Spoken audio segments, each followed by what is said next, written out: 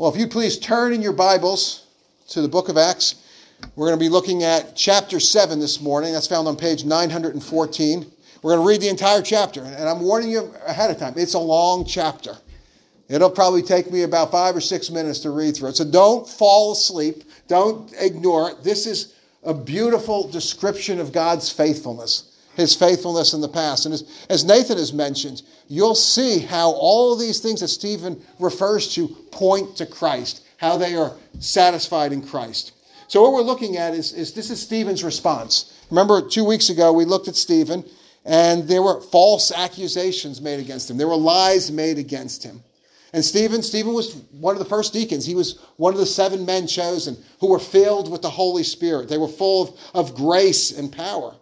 And Stephen was witnessing about Jesus. And Stephen's testimony about Jesus and the testimony of the early church, it was put on a collision course with the powers that be, the powerful religious leaders. See, the message of Christ and the message of the gospel, this was a threat to these religious leaders. It was a threat to their way of life. See, the reason is because Jesus, as we sung, Jesus was the true and better Adam. Jesus was the true and better Moses. Jesus was the true and better temple. And these men made their living from the temple, from the sacrifices in the temple. And Jesus was the fulfillment of these sacrifices. Jesus was the great high priest. And all believers now had access to God, not through the temple, not through the sacrifices, but through Christ. They didn't need the temple and the sacrifices to approach God. So these leaders, they were frustrated. They were unable to answer Stephen's Holy Spirit-inspired wisdom. So they did as they instigated men to make up lies and to give false allegations against Stephen. They charged Stephen with blasphemy, which was not true, speaking against Moses, which was not true, and speaking against the temple, which was not true. So what we see here is Stephen's response to these charges. And just listen to, again, the beautiful way that the Holy Spirit leads Stephen to the specific scripture to respond to. So Acts chapter 7, hear now the word of the Lord. And the high priest said, "Are these things so?" And Stephen said, "Brothers and fathers, hear me. The God of glory appeared to our father Abraham when he was in Mesopotamia, before he lived in Haran, and said to him, 'Go out from your land and from your kindred, and go into the land that I will show you.' Then he went out from the land of the Chaldeans and lived in Haran. And after his father died, God removed him from there into this land in which you are now living. Yet he gave him no inheritance in it, not even a foot's length, but promised to give it to him as a possession and to his offspring after him, though he had no child. And God spoke to this effect, that his offspring would be sojourners in a land belonging to others, who would enslave them and afflict them 400 years. But I will judge the nations that they serve, said God. And after that they shall come and worship me in this place. And he gave him the covenant of circumcision. And so Abraham became the father of Isaac and circumcised him on the 8th day. And Isaac became the father of Jacob, and Jacob of the 12 patriarchs. And the patriarchs, jealous of Joseph, sold him into Egypt. But God was with him and rescued him out of all his afflictions and gave him favor and wisdom before Pharaoh, king of Egypt, who made him ruler over Egypt and over all his household. Now there came a famine throughout all Egypt and Canaan, and great affliction, and our fathers could find no food. But when Jacob heard that there was grain in Egypt, he sent out our fathers on their first visit. And on the second visit, Joseph made himself known to his brothers, and Joseph's family became known to Pharaoh. And Joseph sent and summoned Jacob his father and all his kindred, 75 persons in all. And Jacob went down into Egypt, and he died, he and our fathers. And they were carried back to Shechem and laid in the tomb that Abraham had bought for a sum of silver from the sons of Hamor in Shechem. But as the time of the promise drew near, which God had granted to Abraham, the people increased and multiplied in Egypt. And there arose over Egypt another king who did not know Joseph. He dealt shrewdly with our race and forced our fathers to expose their infants so that they would not be kept alive. At this time Moses was born, and he was beautiful in God's sight. And he was brought up for 3 months in his father's house. And when he was exposed, Pharaoh's daughter adopted him and brought him up as her own son. And Moses was instructed in all the wisdom of the Egyptians, and he was mighty in his words and deeds. When he was 40 years old, it came into his heart to visit his brothers, the children of Israel. And seeing one of them being wronged, he defended the oppressed man and avenged him by striking down the Egyptian. He supposed that his brothers would understand that God was giving them salvation by his hand. But they did not understand. And on the following day he appeared to them as they were quarreling and tried to reconcile them, saying, "Men, you are brothers. Why do you wrong each other?" But the man who was wronging his neighbor thrust him aside, saying, "Who made you ruler and judge over us? Do you want to kill me as you killed the Egyptian yesterday?" At this retort, Moses fled and became an exile in the land of Midian, where he became the father of 2 sons. Now when 40 years had passed, an angel appeared to him in the wilderness of Mount Sinai, in a flame of fire in a bush. When Moses saw it, he was amazed at the sight, and he drew near to look. There came the voice of the Lord. "I am the God of your fathers, the God of Abraham and of Isaac and of Jacob." And Moses trembled and did not dare to look. Then the Lord said to him, "Take off the sandals from your feet, for the place where you are standing is holy ground. I have surely seen the affliction of my people who are in Egypt, and have heard their groaning, and I have come down to deliver them. And now come, I will send you to Egypt." This Moses, whom they rejected, saying, "Who made you a ruler and a judge?" This man God sent as both ruler and redeemer by the hand of the angel who appeared to him in the bush. This man led them out, performing wonders and signs in Egypt and at the Red Sea and in the wilderness for 40 years. This is the Moses who to the Israelites said, "God will raise up for you a prophet like me from your brothers." This is the one who was in the congregation in the wilderness with the angel who spoke to him at Mount Sinai and with our fathers. He received living oracles to give to us. Our fathers refused to obey him, but thrust him aside, and in their hearts they turned to Egypt, saying to Aaron, "Make for us gods who will go before us. As for this Moses who led us out from the land of Egypt, we do not know what has become of him." And they made a calf in those days and offered a sacrifice to the idol and were rejoicing in the works of their hands. But God turned away and gave them over to worship the host of heaven. As it is written in the book of the prophets, "Did you bring to me slain beasts and sacrifices during the 40 years in the wilderness, O house of Israel? You took up the tent of Moloch and the star of your god Rephan, the images that you made to worship, and I will send you into exile beyond Babylon." Our fathers had the tent of witness in the wilderness, just as he who spoke to Moses directed him to make it, according to the pattern that he had seen. Our fathers in turn brought it with Joshua when they deposed the nations that God drove out before our fathers. So it was until the days of David, who found favor in the sight of God and asked to find a dwelling place for the God of Jacob. But it was Solomon who built a house for him. Yet the Most High does not dwell in houses made by hands. As the prophet says, "Heaven is my throne, and the earth is my footstool. What kind of house will you build for me, says the Lord? Or what is the place of my rest? Did not my hands make all these things? You stiff-necked people, uncircumcised in heart and ears, you always resist the Holy Spirit. As your fathers did, so do you. Which of the prophets did your fathers not persecute? And they killed those who announced beforehand the coming of the righteous one, who you have now betrayed and murdered. You who received the law as delivered by angels and did not keep it."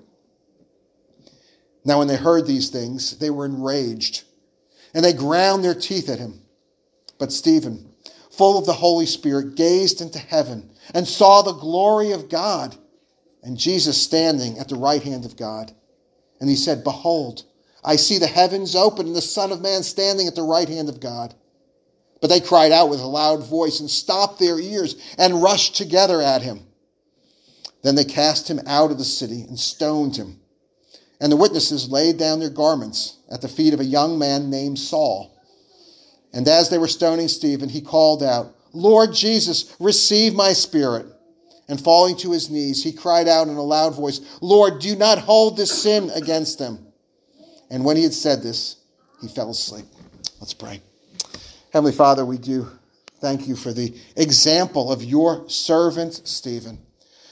Father, we pray that by the power of your Holy Spirit, the Holy Spirit that filled Stephen, Lord, that you will fill us, that you will speak to us this morning. Lord, I pray that your Spirit will be with me as I go through this sermon, and I pray we will hear from you. We will have an encounter with you. We will be changed by you more into the image of your Son, Jesus Christ.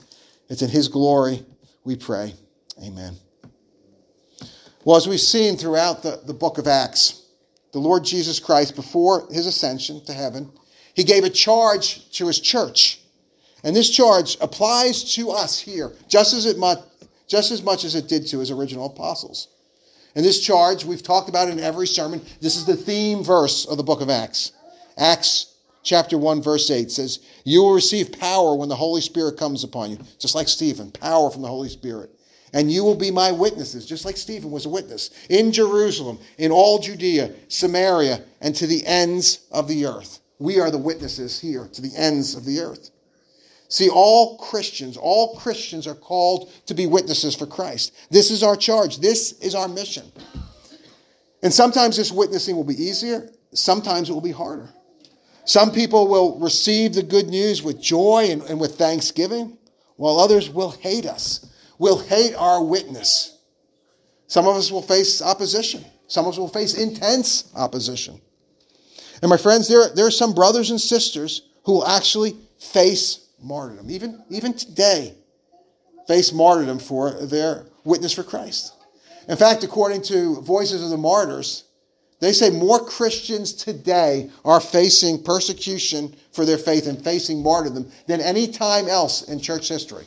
Just let that sink in. More martyrs today than any time in church history. Some of us in this room, some of us who hear my voice, may find themselves in that position as Stephen was. And the persecution today comes really for the same reason that it did for Stephen. It's because Christianity is a threat to those in power. Christianity is a threat to those in power. See, Christianity teaches that Christ alone is Lord. Christianity teaches that God, not us, God is sovereign. And Christ demands to be first in our lives. Christ demands our highest allegiance. Christ comes before government. That's what gets Christians in trouble in totalitarian regimes. Christ comes before the false religions of Islam or Hinduism or Buddhism. And this gets Christians in trouble in theocratic states. And Christ comes before the idol of self-autonomy. And that gets us in trouble here in the secular West. So the reality is this: if we are faithful witnesses to the gospel, and we are faithful witnesses of Christ, we will face opposition. And Stephen here provides for us a model for how we are to respond when, not if, but when we face opposition for our witnessing. And the most important thing we need to see here about Stephen's response is that Stephen is guided every step of the way. He is guided by the Holy Spirit. The Holy Spirit is filled with him, and this is a Holy Spirit-filled response. And for this passage to be a model for us, we must be like Stephen. We too must be filled with the Holy Spirit. We too must be led by the Holy Spirit. Now, it goes without saying that in order to be filled with the Holy Spirit, we must belong to Christ. We must be a new creation, born again by grace alone, through faith alone, in Christ alone. And we must not only proclaim the gospel for others, we actually must cling to the gospel. Every single one of us cling to the gospel ourselves as our only hope. I'm just as much as anyone else here. As we say in our membership vows, we must acknowledge ourselves as sinners in the sight of God, justly deserving his displeasure, and without hope, save in his sovereign mercy. And then we must receive and rest upon Jesus Christ alone as he is offered in the gospel. So if any who could hear my voice do not belong to Christ, your only application of this sermon, or any Christian sermon, or any sermon that you hear preached, is to come to Christ. See, unless you belong to Christ, unless you have the Holy Spirit, as all Christians do, you will not be able to follow this model. You will not be able to follow the example of Stephen when you face opposition. But even if you are a Christian, even if you have had a saving encounter with Christ, It's still possible. And sadly, I believe this describes the majority of Christians. It's still possible to live like and to think like an unbeliever. It's still possible for us to quench the Spirit's leading and to walk by sight rather than faith. And my friends, we must be constantly in prayer every step of the way, every step of the process as we witness for Christ. Just as we talked about, Travis is going to be in this debate. Every step of the way as he's preparing for this debate, he needs to be in prayer, and we need to be in prayer for him as well. We need to seek the Holy Spirit's leading. We need to seek the Holy Spirit's power. So here's the model that we see in Stephen. Here is the outline. If you outline service, here's the outline of where we're going today. What we see here is the Holy Spirit gives first guidance through Scripture. Guidance through Scripture. The Holy Spirit gives boldness and confrontation when confrontation is necessary. And third, the Holy Spirit gives us confidence in the outcome, confidence in the results. So it's guidance through Scripture, boldness in confrontation, and confidence in results. So let's start with this first point. The Holy Spirit gives guidance through Scripture. What we see here is 50 verses. 50 verses of Stephen giving his response to these allegations against him. And what does he give? It's all Scripture. He's either giving summaries of the account or actually even direct quotations from the prophets. But Stephen is not just reading Scripture. He's not just quoting Scripture in his response. The Holy Spirit is leading Stephen to the specific events, the specific people, the specific details in Scripture to address the situation that Stephen finds himself in. And here's an important point. We can think of Scripture, think of your Bibles as the medium through which the Holy Spirit communicates to us. Many of us want to hear from God. We say, God, speak to me. God gives us the Bible, and the Holy Spirit directs. The Holy Spirit speaks to us. It's similar to what I was talking to the kids about.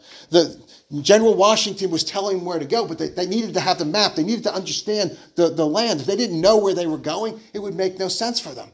They had to go through the medium of the Scripture. The Holy Spirit uses the Scripture to speak to us. And this is what we saw for Stephen, and this is what we see for us. See, the Holy Spirit gave Stephen these insights and these applications from these biblical events. Insights and applications that were needed for the specific situation that Stephen found himself in. And Stephen here is really to highlight what the error of his opponents were as well. So I'm going to just give a few examples. Be confident. I'm not going to go through every 50 verses of this. We would be here. We go through the shower and we'd be here till the evening service. I'm not going to do this. I'm just going to give a couple of examples from here. So we notice that Stephen starts the speech with the patriarch Abraham. So why would he start with Abraham? Well, Abraham is the father of the Jewish people. He was the first Jew. And Stephen, what he does here, he emphasizes that God called Abraham, not when he was in the promised land, not when he was in the temple, but outside the promised land, before there was even a temple. And he called Abraham to be a sojourner. See, God's promise and call was for the long term. It was a long-term plan. And it wouldn't be fulfilled for many generations. There was a covenant that was made with Abraham and made with his descendants. And we see it was marked out by the covenant sign of circumcision, which we talked about a little bit last week when we did the baptisms. But then we see in the third generation after Abraham, we see opposition to this plan, to God's plan. And surprisingly, it doesn't come from the outside, but it comes from the inside. It comes from inside the covenant community.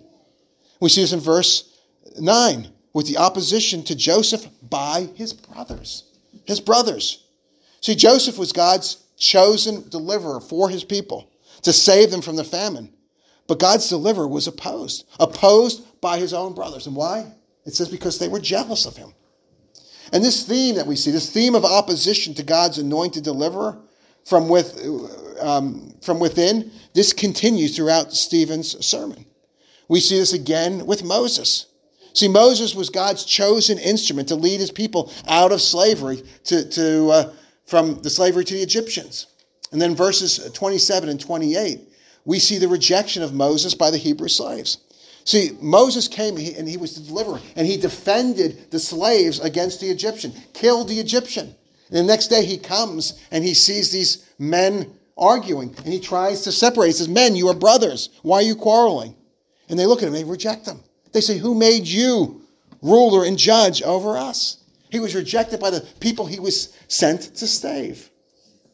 And Stephen, under the inspiration of the Holy Spirit, he gives these examples to make a connection with the opposition to Christ, the opposition to the church, received not from the outside, but from those within the covenant community, from the Jewish religious leaders. See, they should have been the first ones to recognize Christ, but they're the ones who are rejecting him, just like Joseph's brothers, just like the Hebrew slaves rejected Moses. And the rebellion against Moses and against God is seen further in the worship of the golden calf, which shows here the corruption of their worship. The corruption of this worship is further applied to the temple itself. And Stephen ends the sermon in verses 49 and 50 with a quote from Isaiah to show that God is not confined to a temple, as these Jewish leaders thought, that you can only get to God through this temple. Stephen is showing them that the temple and the tabernacle, and as great as these things were, they were never intended to last forever. But they always pointed to something greater. They pointed to the true and greater temple. They pointed to the Lord Jesus Christ. Jesus fulfilled the temple. Jesus fulfilled the law. Jesus fulfilled the sacrificial system. And Stephen and these religious leaders, they both knew Scripture. They all knew Scripture. But Stephen was converted. Stephen was filled with the Holy Spirit. And the Holy Spirit guided Stephen through the Scripture to have an accurate understanding and vision of God's plan, and a correct application of this plan and this Scripture to Stephen's specific situation. And my friends, this is why it is essential. This is why it is essential for us as Christians to have a deep and an intimate knowledge of Scripture. Because Scripture is the medium through which the Holy Spirit speaks to us, through which the Holy Spirit directs us to fulfill our mission as Christ's witnesses. See, we're in a battle. And if we do not have Scripture, if we do not have the Holy Spirit, we are lost in this battle. We are not able to fulfill the calling that God has given to us. So this is the first point, that the Holy Spirit gives guidance through Scripture. Our second point is the Holy Spirit gives us boldness in confrontation with those who oppose God. And we see this in verses 51 through 53. He says, you stiff-necked people, uncircumcised in heart and ears, you always resist the Holy Spirit as your fathers did. So do you. Which of the prophets did your fathers not persecute? And they killed those who announced beforehand the coming of the righteous one, whom you have now betrayed and murdered. You who received the law as delivered by angels, but you did not keep it. See, through his study of Scripture and from the insights that the Holy Spirit had given to him, Stephen understood what was going on. He understood God's plan. He knew that these leaders here, they were opposing God, just like Joseph and Moses and those who opposed the prophets. And he knew that they were ultimately opposing God. And Stephen knew that they must be confronted. The revelation and the insights given to him, this gave Stephen a boldness. It gave him a clarity in confronting these powerful men. And these were men who obviously had the power to beat them, had the power to imprison them, had the power to even kill them. And my friends, there is so much deception in the world today. See, Satan, the god of this world, he has blinded so many to the lies, to believe these lies, to believe that God is not real, that the only things that are real are the things you can see with your eyes, or the things you see on TV, or the thing the culture is telling you. And Satan has deceived us into believing that God is not sovereign, to believe that God is not holy, that God will not judge. And a result, the people of this fallen world, what they do is they blaspheme God. They blaspheme the precious God, our precious God, continuously. And my friends, this must be confronted. Now we hope and we pray that this confrontation will awaken the lost from their slumber, so that they too can become aware of this devil's deception, that they too can repent of their sin and repent of their blasphemy and receive and rest upon Jesus Christ alone and God's mercy, and then become brothers and sisters and co-laborers in our mission. This is our prayer for all who oppose God. Our prayer is not their destruction. Our prayer is their conversion. But my friends, even if our confrontation does not result in their conversion, we still must boldly confront. We still must proclaim the truth. We still must stand up for God's truth, defend and acknowledge Christ's honor, regardless of the outcome. And when we do this, regardless of the outcome, Christ is glorified. And this brings us to our last point. We saw that the Spirit gives us guidance through Scripture. He gives us boldness in confrontation. And lastly, he gives us comfort in the results. You see, from a worldly perspective, Stephen's defense is a failure. If you were looking at this from the outside, this event from the outside, you may think God had abandoned Stephen. You may think that Stephen was guilty and Stephen got what he deserved. At this moment, things do not look good for Stephen. Stephen's bold confrontation of these leaders, it didn't get their attention. If anything, it made them madder. It infuriated them. And they didn't even hear his divinely inspired insights.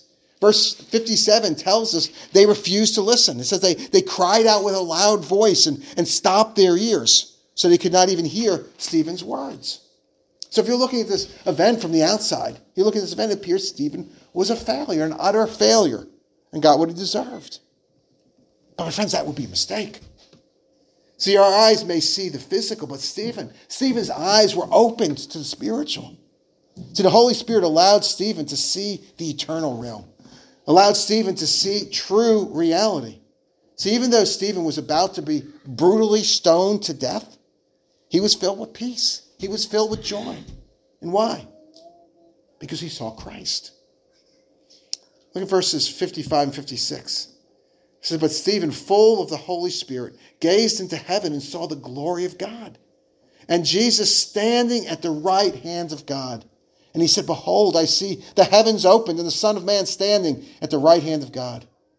My friends, I can't imagine a more glorious sight than this. I can't imagine a higher privilege. We see the Son of God. He's not sitting at the right hand. That's his normal position, sitting at the right hand. But he's standing. He's standing. Jesus Christ, the Savior and Redeemer, is not sitting, but standing. And why? He's standing to give honor. He's standing to receive his faithful servant, Stephen. Wow.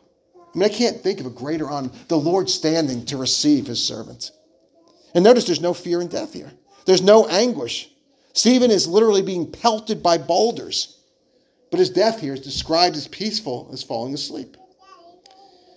And not only is Stephen received into glory and honored by his faithful Savior, Stephen's given the grace in his dying breath to emulate his Savior by praying for those who are killing him. This, my friend, this is not natural. This is not the natural way we react. We react with anger and hostility when people are angry and hostile to us. This is not natural. This is supernatural. Stephen's prayer was that the Lord would not hold this sin against him. These are men who would refuse to hear him, that are blaspheming God, that are lying about him, making up false accusations, and then killing him. And he's praying that the Lord would not hold this sin against him. I can't imagine that. That is supernatural. But you know what's even more amazing than this? It's even more amazing the Lord answered this prayer. And he answered this prayer in such a way that no one could even fathom the way he would answer this prayer. Verse 58 tells us that the witnesses laid down their garments at the feet of a young man named Saul. Interesting way to introduce a character who's going to be the most significant character moving forward in the book of Acts. This is how he's introduced. And we know from chapter 8 that Saul vehemently opposed the Christians. He approved of Stephen's execution. We know he was zealously persecuting Christians.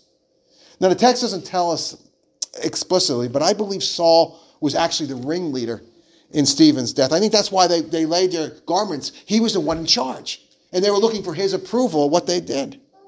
I believe Stephen, if not the main one, was at least a major instigator of the crowd to get them riled up to kill Stephen. But God answers Stephen's prayer. Saul's sin of approving and maybe even being the ringleader, a heinous sin of the execution of God's faithful servant. This was not held against him. Saul didn't receive God's judgment that he deserved, but rather he received God's grace. As we see in chapter 9 on the road to Damascus, he had a saving encounter with the Lord Jesus Christ. And this greatest persecutor of the church becomes the church's greatest missionary. This is the man other than Jesus Christ himself who has had the biggest impact on the Christian church. This is the Apostle Paul. And my friend, God in his sovereignty has called very few, thankfully, very few of us to martyrdom, like he called Stephen. But each one of us who belongs to Christ, like Stephen, is called to be a faithful witness to Christ. And my friends, this witness will bring some form of persecution to all of us. It will bring some form of suffering.